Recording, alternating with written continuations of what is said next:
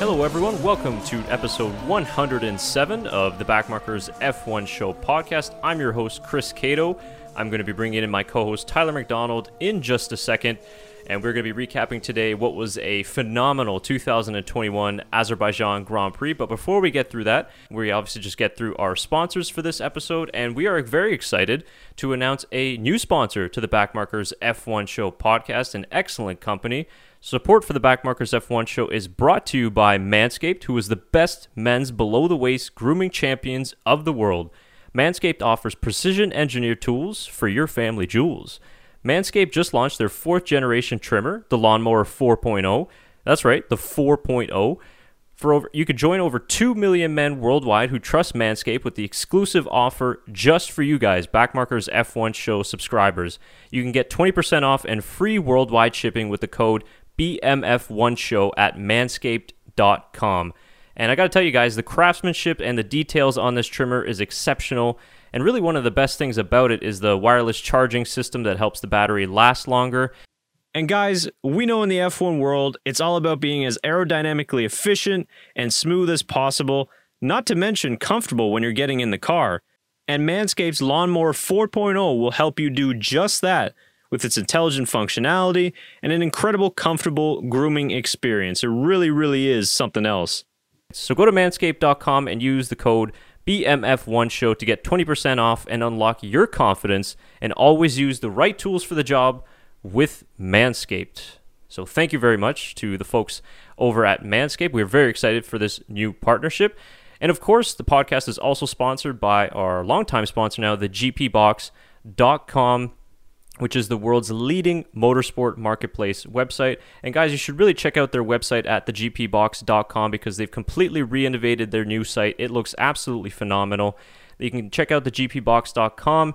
They can get used F1 car parts, F1 memorabilia, merchandise, and a whole host of other really cool motorsport merchandise. So check them out. You got discount code links found in the description below, exclusively to our listeners as well. So check that out. All of those links can be found in the video description below or in the description of the podcast player below. All right, so now that we got that out of the way, I can bring in my fellow co-host, Tyler McDonald, joining me here on this beautiful Wednesday and hot sunny afternoon in Ottawa, Canada. Tyler, how are you today? Chris, nice to be back after what was a spectacular Grand Prix. And you just mentioned our newest sponsor. They sent us a nice little t-shirt as well. So I'm repping the Manscaped t-shirt for today's podcast. And let me tell you, Chris, the wet weather for the F1 cars, we got to go in and change tires, whether it's intermediates or wets. Well, Manscaped, don't worry, it's waterproof. So you don't even have to come in for a pit stop. You can just, if it starts getting wet out there, you can be a one-stop shop. So no, really excited, and thank you to Manscaped for all the cool stuff that they sent us. And we're really excited about the partnership, and the 20% off and free shipping worldwide is awesome for everyone because we have viewers all around the world, as F1's such a global sport. Absolutely. Yeah, all that information is found in the description down below and also the pinned comment, so you can check that out now or if you would like after the show. And as you mentioned, man, I mean, this was such a chaotic race, and really stay tuned if you can for the entire episode here. If you are listening actually on an audio platform, I do recommend going to a video platform on YouTube as well, because we're going to be showing a lot of interesting things that you might have missed while watching the race or even in the last couple of days. But I thought last year's 2020 Italian Grand Prix was going to be my favorite podium of all time, and until now it was, but this podium of Sergio Perez and Sebastian Vettel and Pierre Gasly is definitely now my all-time favorite podium. We got a whole litany of things that we have to get through, but let's just start with general race thoughts for you, Tyler. Oh, Chris, I don't know where to start. I mean, Baku always delivers, and that's the one thing I love about Azerbaijan. We haven't had a dull race here. I mean, you think of going back since the race started, it's always had an exciting twist to things. And it's such an interesting dynamic. And this is what I feel like we were missing last week with Monaco, is just that you have, yes, the street circuit, and there's no room for error. And I love that about F1 because there shouldn't be any room for error. But at the same time, there's tons of overtaking opportunities, and we can see tons of action, and they can race side by side. And that's another beautiful thing about Azerbaijan. It's almost one of the, I'd say, perfect, and maybe nothing's perfect, but it's up there as the one of the best street courses in the world. Street courses, not pure racetracks, street courses.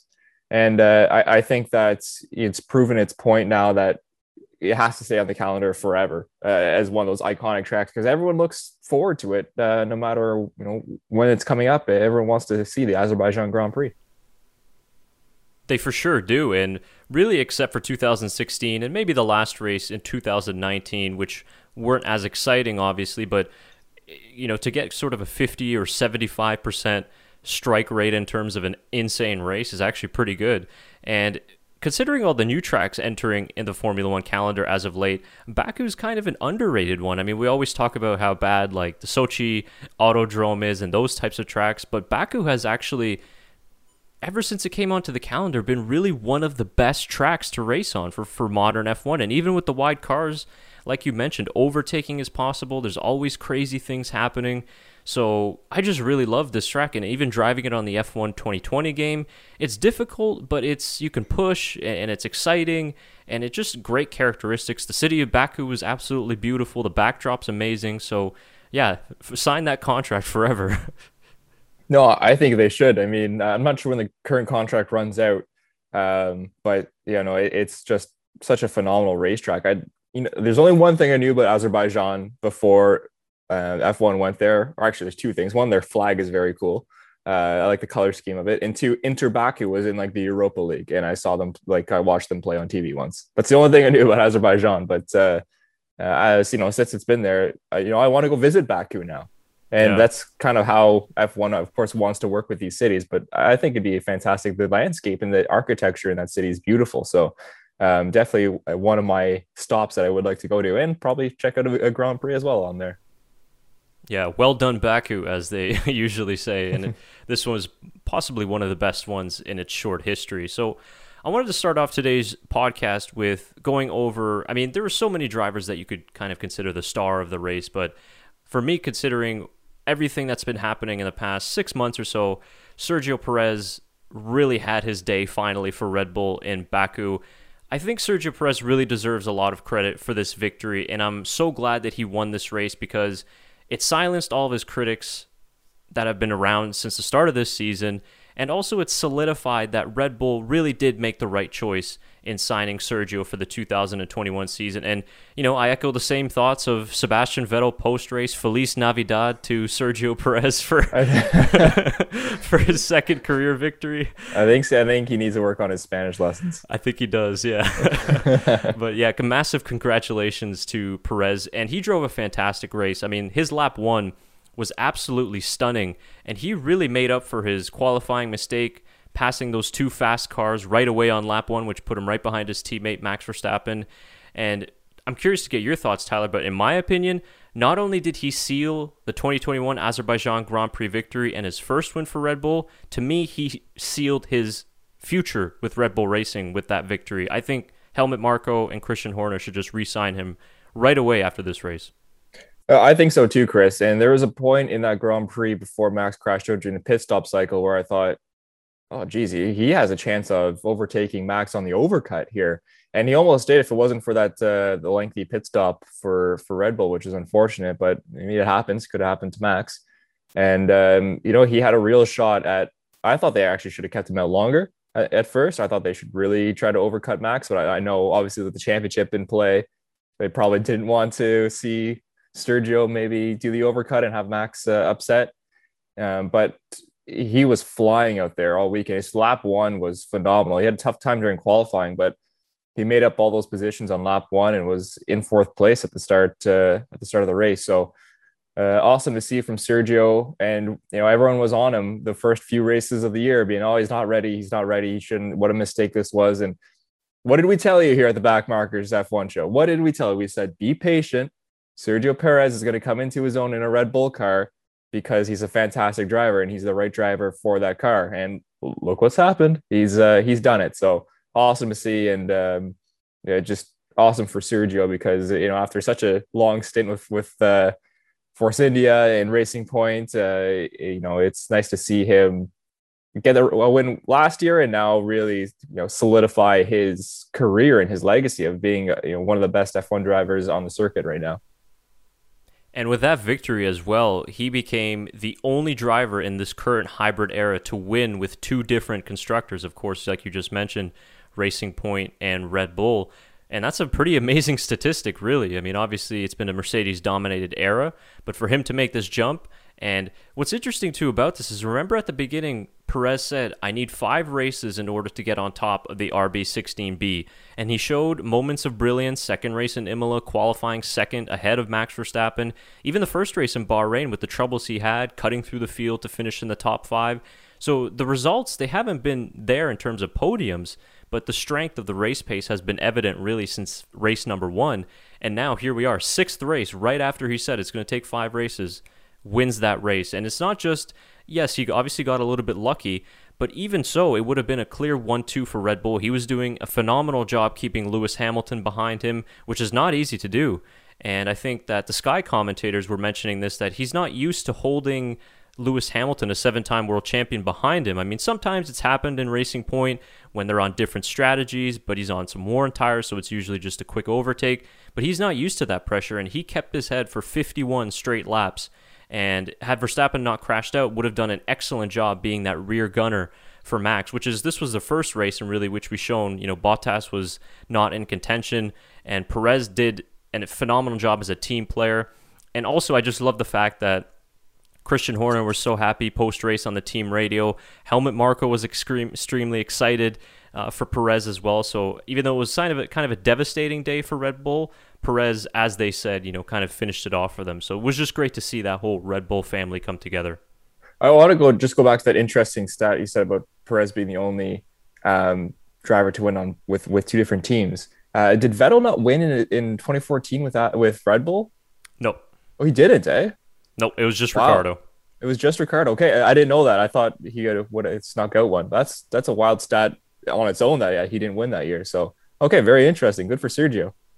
It was. I had the exact same thought, but I went back and checked it, and nope. He didn't win any races, so Perez has a very unique record in that regard as well. So, and I wanted to make another comment too, and obviously I think that it's pretty clear now that Perez was able to do something here at Red Bull that the likes of Albon and Gasly were not able to do. And we've said this many times before, with all due respect to those 2 drivers, they're very good, young, talented drivers, but they were thrown into a difficult system very early on in their careers. Perez is a seasoned Formula One veteran with, in my opinion, more skills and more talent than those 2 drivers. But Gasly and Albon, of course, I mean, and certainly in Gasly's case, has made a nice career for himself, and I think Albon will be doing it as well too. And it was interesting to see the post. I don't know if you saw it, Tyler, on Instagram afterwards.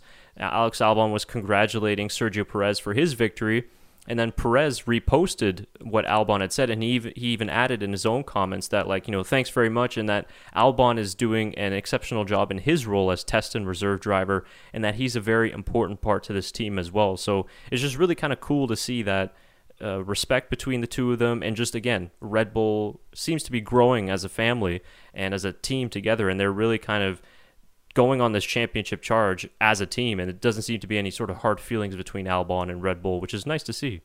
Oh, yeah, that's very true, and you can even see that between Max and Sergio throughout the season, how well they've been working together and talking, and you see them, they're always talking about something, and that's awesome to see from Red Bull. I think that they need to have a full-on everyman back in the shop, in the garage, and obviously in the race cars to be on board and on the same page if they want to tackle Mercedes. And it's showing how well they're doing right now in that case, because they're just, everything's going very well for them in terms of how well the car is going this year. The drivers are with the car very well, especially Sergio now.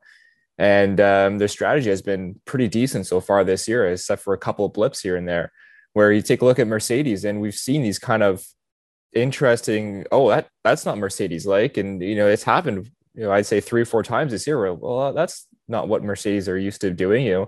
Let's take the magic switch for Lewis this race. Well, that doesn't usually happen for Mercedes, and it cost Lewis his first non-points finish in 56 races or something like that, which is just a wild stat. So it's interesting to see kind of a little shift that's going on between Red Bull and Mercedes. Very interesting indeed, and we're going to get to that magic button in just a couple minutes' time and an explanation as to what that is, what it does, and why it led to Hamilton's mistake. But very interesting result as we move on from Sergio Perez to the bigger championship picture, and of course, what was just such a devastating result for Max Verstappen. I think that all of us had a collective groan when we saw it, and funny enough, I kind of felt like something like that was coming after Lance Stroll's puncture, because everything was going well, but it was still a long way to go, even though it happened with 5 laps to go. But it was just a long way to go, and you're just like, boy, I feel like something's going to happen here. And then they cut to that wide shot. It's Verstappen into the wall, and at that point, it was looking awful for the championship. What was your reaction when you saw Max going off in that tire failure? I think I yelled. I was like, "Oh!" I couldn't believe it. It was just wild. I mean, like you mentioned, I thought something would happen because of what happened with Stroll's left rear, and I was interested to see what's going to happen here, because after that safety car, we saw some drivers go on to softs and switch up their tires a little bit, but I wasn't expecting it to be Max, and of course we saw this happen in a different case when Valtteri from the lead crashed and blew a tire on the main straight. He ran over debris, so that's a little bit different. But this has happened in Baku before, and now it happens again. And it's what a scary shunt for both those drivers at 200 miles an hour going into those concrete barriers. I mean, you saw Lance Stroll's car lift up in the air a little bit there, and for those of you who haven't watched IndyCar, when an open wheeler car lifts up like that, and it happens too much in IndyCar, and gets into the catch fence, we usually see some very horrific and life-threatening injuries. Robert Wickens, for Canadian, he's been paralyzed since, and we mentioned a story about him not too long ago. He got to go back into a car using hand controls and was able to race again, which is awesome. We've seen some fatal accidents as well with Dan Weldon in IndyCar, right? So it's a very scary when open wheelers lift up like that. And luckily, the innovation that F1 has, that Stroll's car stayed on the ground and didn't go into that catch fence. But yeah, a lot of talk has to be on those Pirelli tires, because has the investigation started, or have they said anything? I know they're talking how Lewis had a puncture and had a slit in one of his tires, but they haven't mentioned anything about Max's or Stroll's car. And I know everyone was really thinking, well, same left tire, it's got to be Pirelli's thing with the whole downforce. They went a step softer this week than they did last year at Baku with their tire selection. Maybe that was a mistake from Pirelli. Maybe, like they mentioned, the heavier tires, that they had to compensate for the amount of G-forces those guys are pulling. Maybe it was just at its maximum load, and they didn't upgrade those tires enough to be able to handle those downforce levels on the new F1 cars. So a lot of questions for Pirelli. We saw what happened when this happened with Michelin. They weren't in the sport after. Now Pirelli, of course, is different because they have a multi-year contract, and they've developed the new tires for next year, so they don't really have a choice other than to keep Pirelli. But it's something that's going to need to be talking about with all the teams, Pirelli, the FIA, and the driver should have a say in there as well on what they're feeling with the tires. They definitely have some explaining to do, and I think that they're saying that it's debris that caused the puncture. Of course, Verstappen disagrees with that because they didn't see any of the data or anything like that that would suggest that there was some sort of a debris. It's hard to tell, right? Because it's kind of, you'd say, not a coincidence that it happened to 2 cars, both on the left rear, and both similar type failures as well. So it didn't seem like there was a problem with, in terms of the construction of the tire, that it was completely failing, because they said it still had plenty of tread on it. But as you mentioned, you brought up a good point, that Hamilton's tire seemed to have some small cuts in it too. So I'm not really sure. It'll be interesting to see what the investigation holds. I mean, I don't know if you remember in the race when Verstappen cut the corner in turn 15 because there was something on the track. So maybe it was there when he picked it up, but I can't remember exactly what set he was on. So I remember what you're talking about. That was a tree branch that fell going into turn 15. It was actually Lewis that hit it, and it created not a hole, but a very big indent on his front wing, and they had to replace the front. That's why they replaced the front wing during the red flag. But I don't think a tree branch would do that to a tire. I don't know because he wouldn't have hit it Yeah. because he obviously missed that tree branch and Lewis hit it. So no, that's the only thing I can think of as well. But who knows how? I don't know how dirty that track was. I don't know what debris was left from Stroll's car, and I don't know what debris caused Stroll's accident. Right. So there's lots of figuring out to do. It is a street circuit. Yeah, you're right. A ton of stuff blows onto the track throughout the weekend, so it could have been everything. Debris is certainly a possibility, but I think that there's going to be a lot of answers from Pirelli because this was especially dangerous situation, and we're actually going to get to that next because I think the FIA and the race directors, they're very lucky that we didn't see something even more catastrophic this weekend. I've got a bone to pick. Okay, great. I've got a bone to pick. I think we have the same one then, and I've got a great video to accompany that too. So we can go to that now. I just wanted to kind of show you some of the reaction on the race from Dutch TV, which was obviously they've always got some great commentators, but they were incredibly devastated, and I think that their reaction kind of was most fans' reactions, maybe unless if you're a Hamilton fan. So let's just have a listen here. Weer te ver weg. So this was with 5 laps to go coming across the line. Crazy. Paarse klokje voor de... Oh, nee! Nee! Nee! Nee! Nee. Klapband! Wegoverwinning! Weer een klapband! Oei, oei, oei, daar gaat je overwinning! Yep. That was pretty much my reaction too. I was like, Yeah. no! Oh! This was, we'll get to that one later. This was a funny one. This Marshall definitely is getting fired. He's not coming back to the next race here in Baku. Just photo op time. Oh, it's that's phenomenal. I guess he didn't realize that there's F1 TV still The has all of onboard. it. Yeah, exactly. Interesting. Yeah, that's I doubt he'll be back. And same with the guy who took the photo. Yeah, I'm sure the team was not happy. I mean, you're probably not going to damage the car sitting there, but I mean, you always see the drivers being careful where they get in, so Yeah. the team probably wasn't going to be happy with that. So that was the wrong one. Then we're going to get to that one next. Sorry, I just got to wait till this moves away. So, okay, so this was what I wanted to show everybody. And Tyler, I think you're probably going to have the same bone to pick with the FIA and the race stewards as I do. So I'm just going to move this video forward just a little bit here. Because the first couple of ones, you can't see it that well. Okay, we'll start roughly from there. So my problem here was, if you go back to the Stroll incident, right, where he crashed, and you heard on Stroll's radio as well, he was calling for the red flag immediately.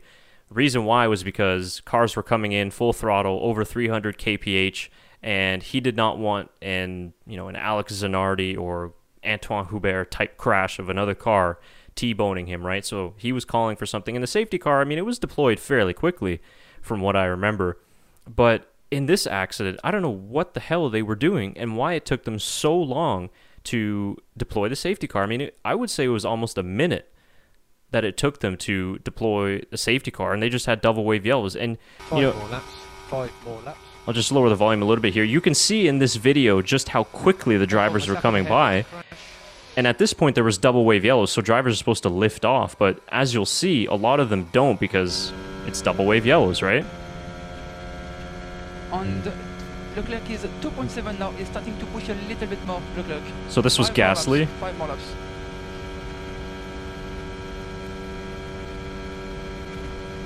Okay, Max is off in front. I mean, he didn't lift at all.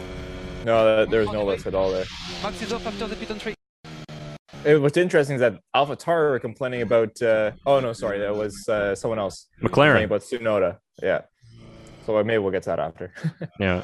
And I think you got some radio from Gasly here asking why it hasn't been safety carred yet. What are they waiting for? Safety car? Exactly. Yeah. And Leclerc is going to make some similar comments here as well. But I mean, just look at the entry speed here. And it's not just Max's car, but the debris as well on the track. To the left, left of the main straight, right to the right. A crash. On the straight to the left, crash straight. He's like, stay left, go right.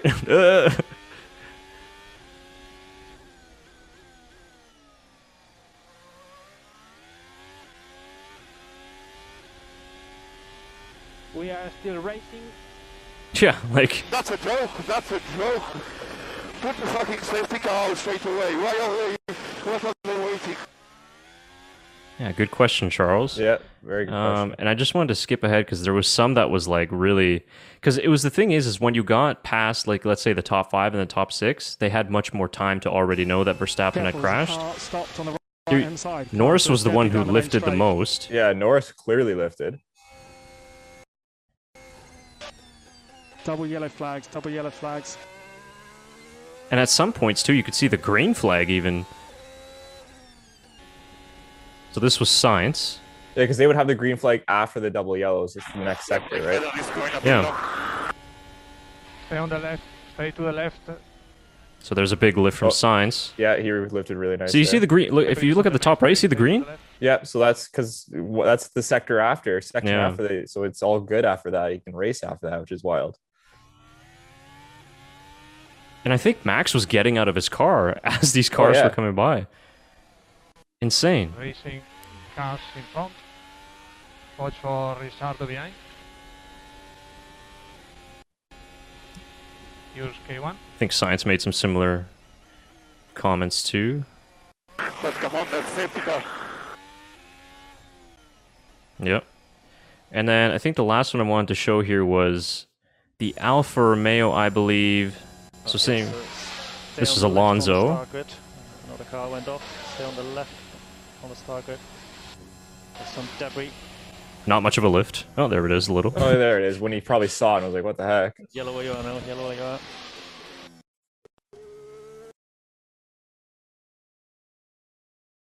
Yeah, I think Alonso had some radio too, asking why they didn't safety car it right away.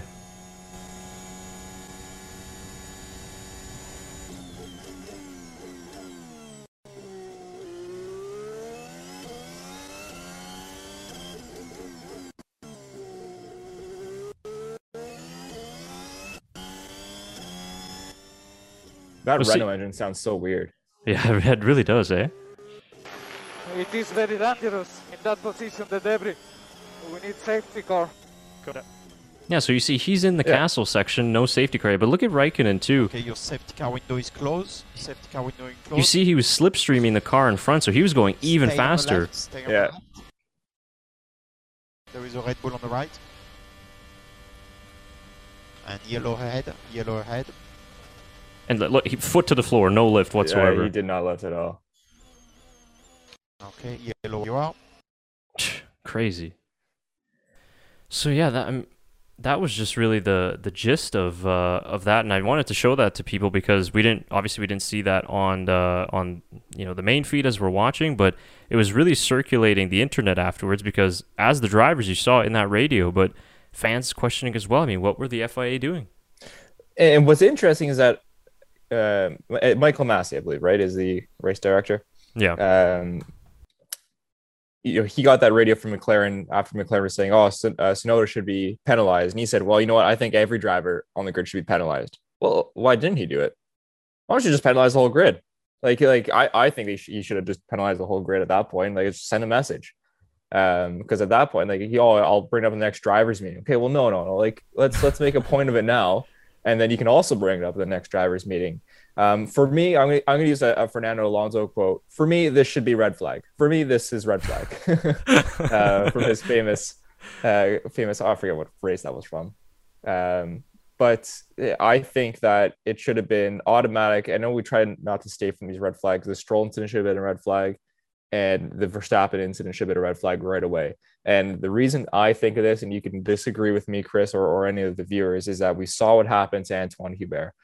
We saw that, that very scary and unfortunate incident that took his life, and how, it's a split-second decisions on where a car can enter the back on the track. And, Eau Rouge is such a blind and very fast turn in part of Spa, right? So at Baku, you're going through those curves as well, and you're flat out through those first S's before you get to the long straight.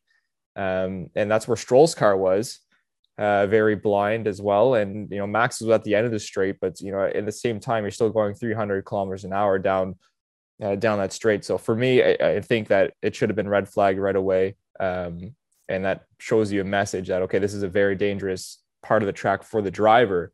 Even though there might not be a serious injury at the time, we need to prevent a serious injury from happening. And we could have cars run over the debris and blow a tire themselves and crash into Verstappen or crash into Stroll, right? So, and if you saw during the Stroll video on how much he was fighting the car to steer it back toward the wall so that he wouldn't go in the middle of the track, because he knew. And that's why he yelled red flag right away, because he knew if he goes in the middle of the track, he's in very serious danger. So that needs to be reviewed by the FIA, in my opinion, on how they, procure and how they go through those scenarios of drivers in vulnerable positions in very high speed straightaways or parts of the track that are left in a vulnerable position. Because, a red flag's whatever. Red flag's red flag. You'd rather red flag it than have a graver situation on your hands. Yeah, so at the very least, I think safety car would have been immediate, or should have been immediate, and then, like you mentioned, red flag, which they eventually did, but it just took them almost 3 minutes to put it out there. So they were very lucky that nothing serious happened to Max Verstappen, to any of the other drivers. I mean, Max was climbing out of the car at that point, and all these cars are still zooming past him. And you also have that dangerous pit entry wall too, that of course ties into the tire conversation with failures and how dangerous that could have been. So more review needs to go into that. It's just some clumsy things have been happening with the FIA and the race directors as of late. I just don't know why it took so long for them to react in that case. And with the double wave yellows, I mean, drivers are supposed to lift, but we know these guys are racing drivers. It's 5 laps to go. Everybody's pushing. So it's very hard for them to lift. If you put a VSC out at the minimum, at least the drivers have to slow down to a certain delta that's on their steering wheel. So at least you can minimize some risk there. And then obviously with the safety car, they slow down completely. So again, I just don't understand. We saw where the incident was right away. They've got way more data and information, and they put so much money into all this, and yet it took them, like 5 minutes to react to it, which was just absolutely insane. So hopefully the drivers will bring that up, obviously, in the next meeting, and something to be changed, because I think we avoided a big one. I think so as well. I think we got lucky there, and hopefully it's a lesson learned for the FIA, and we can see this corrected in races down the line.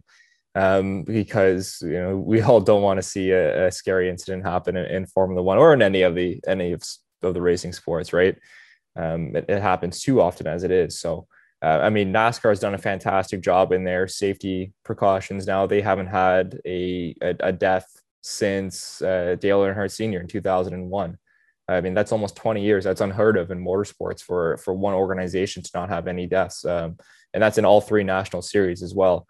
So, they've done the fantastic job over at NASCAR. IndyCar has a lot of improvement that they need to do, and so does Formula One. They have a lot of improvement that they need to do as well on their safety sequences. It's gone a long way, but of course, there's always room for improvement. For sure, absolutely. And so, obviously, that puncture really seemed to have turned the championship on its head until we got to the red flag restart, and then it got completely reversed the other way, back on its head. But it's still going to be a big race in terms of the championship picture, depending on how this all ends. But I will admit, I will be honest here to say that when I saw that Hamilton was in second and then with a chance to win the race, I was like, I cannot believe this guy's luck. I mean, honestly, we talked about this before. He's a great driver, one of the greatest ever, but his luck is quite incredible. I mean, just go back to the race in Imola, right? And that was going through my mind. I'm just like, I can't believe how lucky this guy is. I mean, Verstappen was about to take a 15 or so point lead in the championship, comfortable victory, and then boom, something like this happens. Now Hamilton's going to end up taking a 20-point swing in his favor after this race. And so at the time, I'm like, you know what? They should just end this race under the safety car. let Sergio Perez win it. Come on, end this under the safety car. And it was funny because Red Bull actually called for the red flag, which was smart on them, so that teams could change it to fresher tires. So that was a really good call. Exactly, yeah. At least somebody had their head on their shoulders in terms of safety. But now that I saw afterwards the red flag restart, I was like, good decision. Excellent choice to restart the race. And we have to play this video because I've watched this video probably 15 times since it got released, and it makes me laugh every single time. I'm not sure if you saw it. but it was Mark Webber's reaction Oh, to the red flag restart, and it pretty much just sums up the whole of F1 World's reaction. This is brilliant. Lights out, and Perez immediately jumps across. Lewis Hamilton's going to get the lead. Lewis Hamilton takes it away, but he lost him, and he's lost it. Lights out, and Perez immediately jumps across. Lewis Hamilton's going to get the lead. Lewis Hamilton takes it away, but he lost him, and he's lost it. phenomenal. How great is that? It is funny watching Webber's reaction in the beginning, and the whole team as well. Like, they're like, oh, like Perez is gonna get past, and then it's just like out of nowhere. Oh, that was brilliant. I don't know who the guy is in the background he's slapping, but he is just laughing. It's kind of, I probably should be laughing as a professional broadcaster, but I mean, that's pretty funny. I mean, that is reactions like that. Yeah, I love seeing that genuine reaction. And man, what a mistake from Lewis Hamilton, something that we really don't see often. And we only learned after the race that we thought it was just a mistake. And what's funny too is that if you heard the team radio when they were about to go onto the red flag, you know, Lewis is like, guys, this is a marathon, not a sprint. Yeah. and even Toto was like, completely agree, Lewis. And that was a really good Toto. Oh, thank you. I've been working on it a little bit. So, and it was just so funny. You could kind of like play that SpongeBob, you know, 5 minutes later type thing, and then he's just sending it into turn one. So we all thought that, oh, like he just overcooked it trying to win the race, but it was actually he hit a switch on the steering wheel, the brake magic switch that eventually was the reason why he went wide. Now, I've seen a couple people post videos about what that means and what the button does. So if you guys seen that already, maybe this is old news to you. But for people who don't know what that brake magic button is essentially what it's used for is, especially on safety car restarts, you can use it on the laps going to the grid, formation lap, quali or pre-qualifying lap. But mainly it's used for these types of scenarios on the formation lap or safety car restarts. And what it does is basically moves the brake balance all the way to the front in order to generate front tire and brake temperature. So what it does is it basically turns off the rear brakes in essence, and it also limits the harvesting of the MGU-K, which is obviously connected in with the rear brake system with the new hybrid components we've had the last couple of years. And so what it does is that it enables the driver to put heat all the way through the brake disc and also the brake pads as well, which then goes into the tires. So the reason why you saw Hamilton's tires smoking on the formation lap and when he was sitting there on the grid was because he did a good job in heating up the front tires and the brakes, but maybe it was just a little bit too much of a good job because they were almost about to catch fire. Luckily the lights went out quickly, but you can see this here. Somebody did a nice little superimpose here on Hamilton's steering wheel. So on the left you see the lap before the red flag restart. In normal racing conditions, his brake balance is around 51%, which is it's usually between 50 to 60% in normal racing conditions. Now, also understand that a change of, let's say, 2 to 5% of brake bias is pretty large, but his on with the brake magic on was 86.5% to the front, which is just absolutely ridiculous. And what it does is it basically means you don't have any rear brakes, all the pressure is on the fronts, so a lockup is just easily inevitable, but 86.5% is absolutely insane.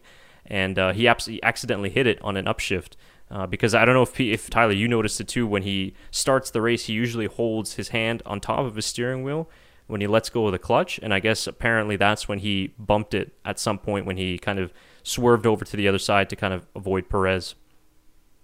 Yeah, no, it's very interesting. I listened to the full 3-minute radio of the start, going to the grid and everything like that, and after the race, and it was interesting to me because he was all confused because he said, I swear it turned off, and that's when they said, no, you hit it on an upshift and everything like that. But it's crazy how something little like that. I wonder what's going to happen in the drivers debrief with them if maybe they move that brake magic switch to a different spot on the steering wheel because of this mistake that happened. And it will be really interesting to see what happens down the line with his steering wheel. Yeah, maybe they will change it. It's funny that it just happened because obviously it hasn't happened before, and it was just an accidental hit. So, but we know it can happen because they're so tight in the cockpit and the buttons are all close together. So they might need to rearrange the setup of that button or maybe some sort of a confirmation button when you want to engage it. But yeah, it just completely overrides everything else in terms of the normal brake balance toggles that the drivers can use. It overrides everything. And actually, we have this video. We showed this last year in the Sakir Grand Prix when George Russell obviously filled in for Lewis Hamilton for Mercedes. And Russell, obviously being a new driver for the team, he didn't know this brake magic system, and maybe it's different in the Williams. But this is kind of a nice little video as a reminder just to show sort of what the button does and how it is used. Front brakes are relatively warm, so don't overdo it. So you can see in the bottom left, the brake magic is on. He's in mode 1, so recharging the battery.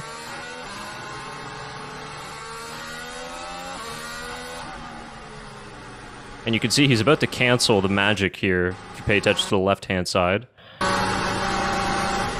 And if you need it, you can cancel the magic and go strap 1 if you want to get rear brake temps. So he's about to turn it off here. Into a window. So see, yeah. So that's what Lewis did eventually, but then obviously hit it accidentally as well. And from what I understand from that, canceling, so you heard in the radio there, Bono telling George Russell there that front brake temps were just a little bit too much. You know, they were in a good window. So he turned off that brake warming magic to take the balance off of the front and move it more towards the rear so that he can get more temperature into the rears. And obviously putting into that recharge mode then engages the MGUK and the brake-by-wire system on the rear. So then he's able to evenly distribute brake heat that way. So it's very interesting. I'm curious. I'm sure all the other teams have a similar setting like that.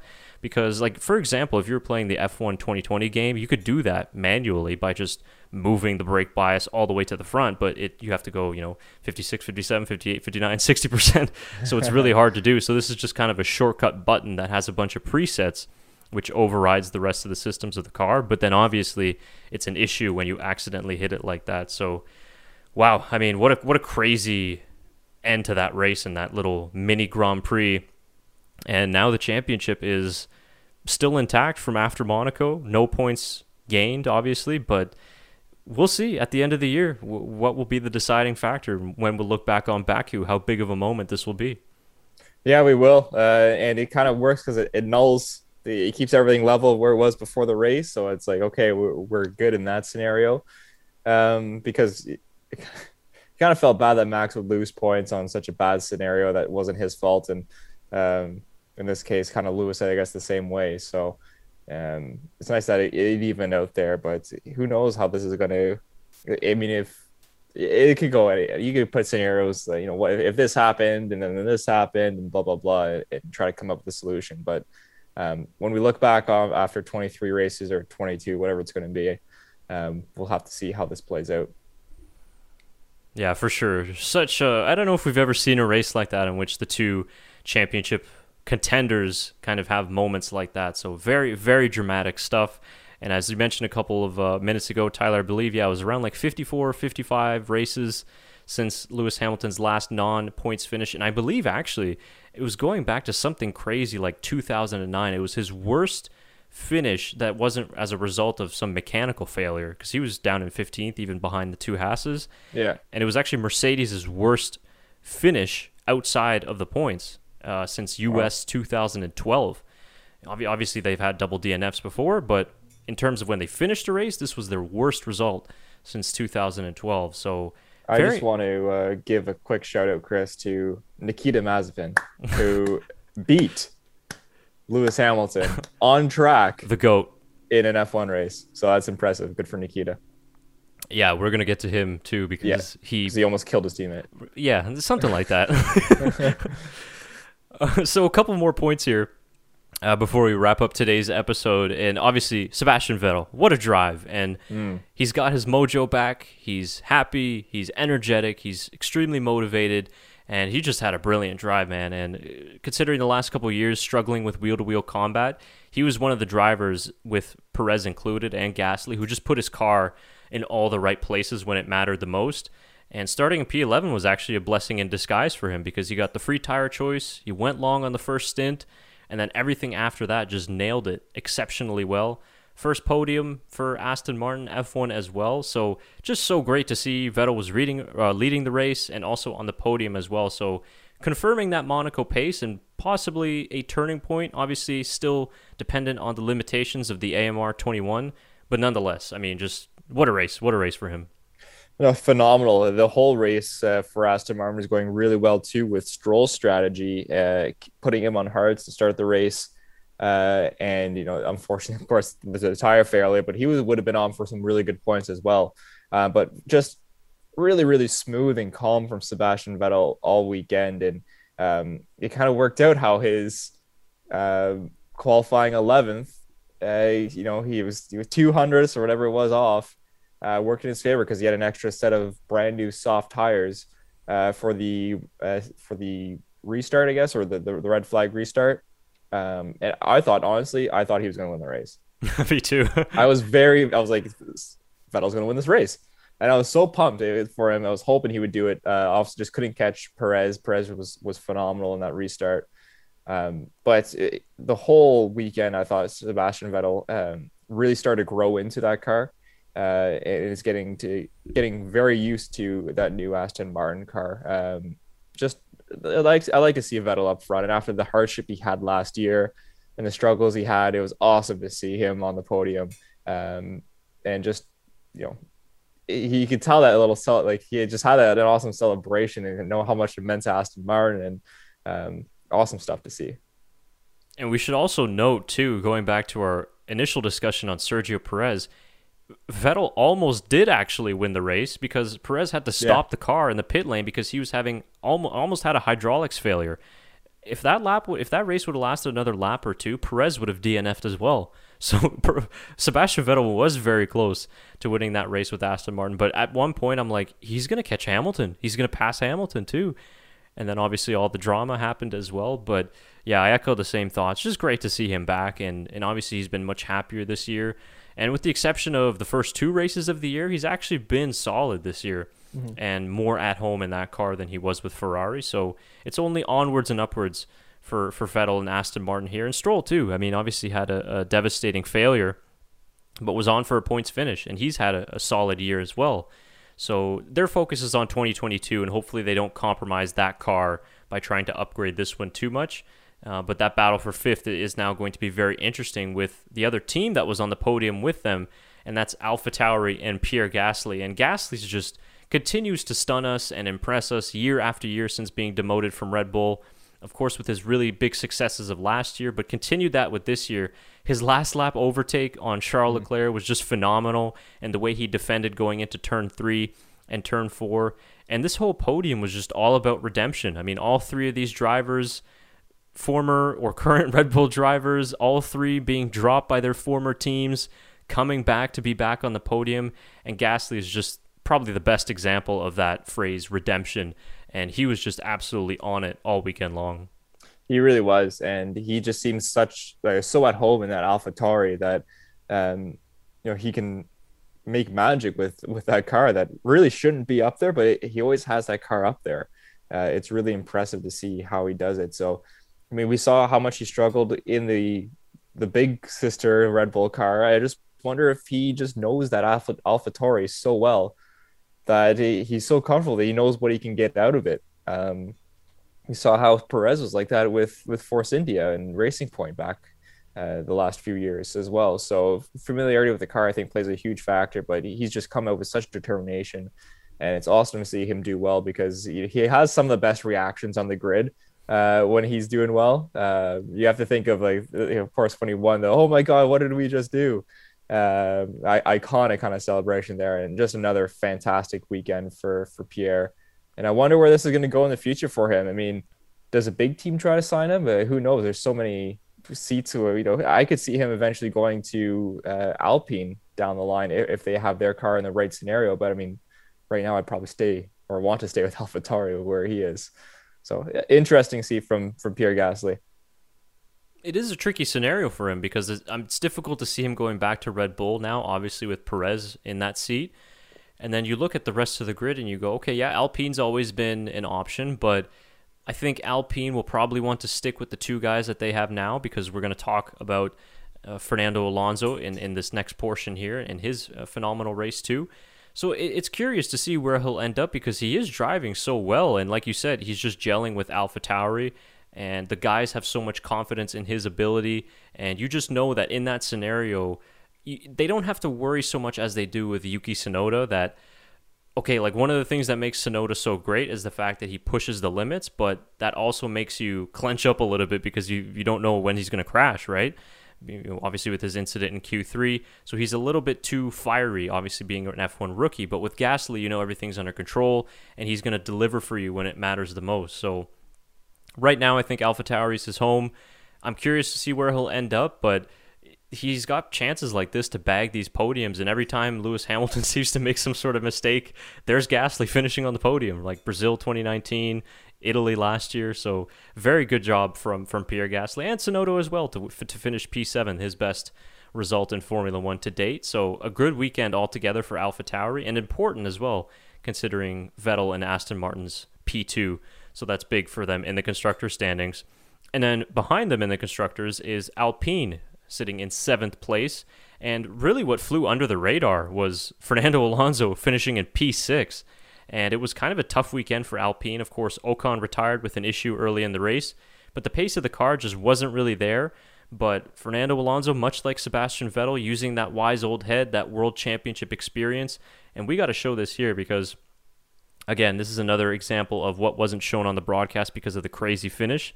But Fernando Alonso really got his P6 done and dusted here on the safety car restart. P10 to P6. This was just an absolute phenomenal effort here from Alonso to score his best finish since coming back to F1.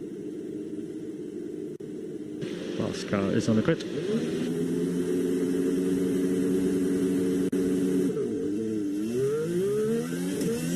The lights went out really quickly on that restart too. Yeah, they did. So you can see him coming here, picks off Carlos Sainz. He picked off Ricardo there as well, and Hamilton, I believe, obviously. Oh, yeah, true, yeah.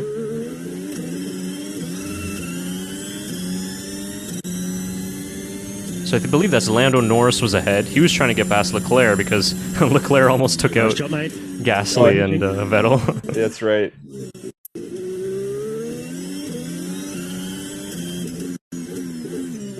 I can't get over that sound of that Renault engine. Yeah. It sounds weird. He almost made a move there. Look at this was probably one of the moves of the race. Phenomenal move on the outside. That's such a hard place to, yeah. Wow.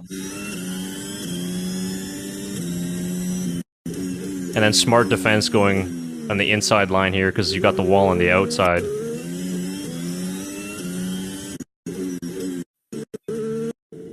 Yeah, just really nice stuff from Fernando there. Just really good car placement, right? Like he knew where to put his car in the right scenario and take advantage of other people's mistakes. And like you mentioned, that overtake on Tsunoda was just beautiful on the outside.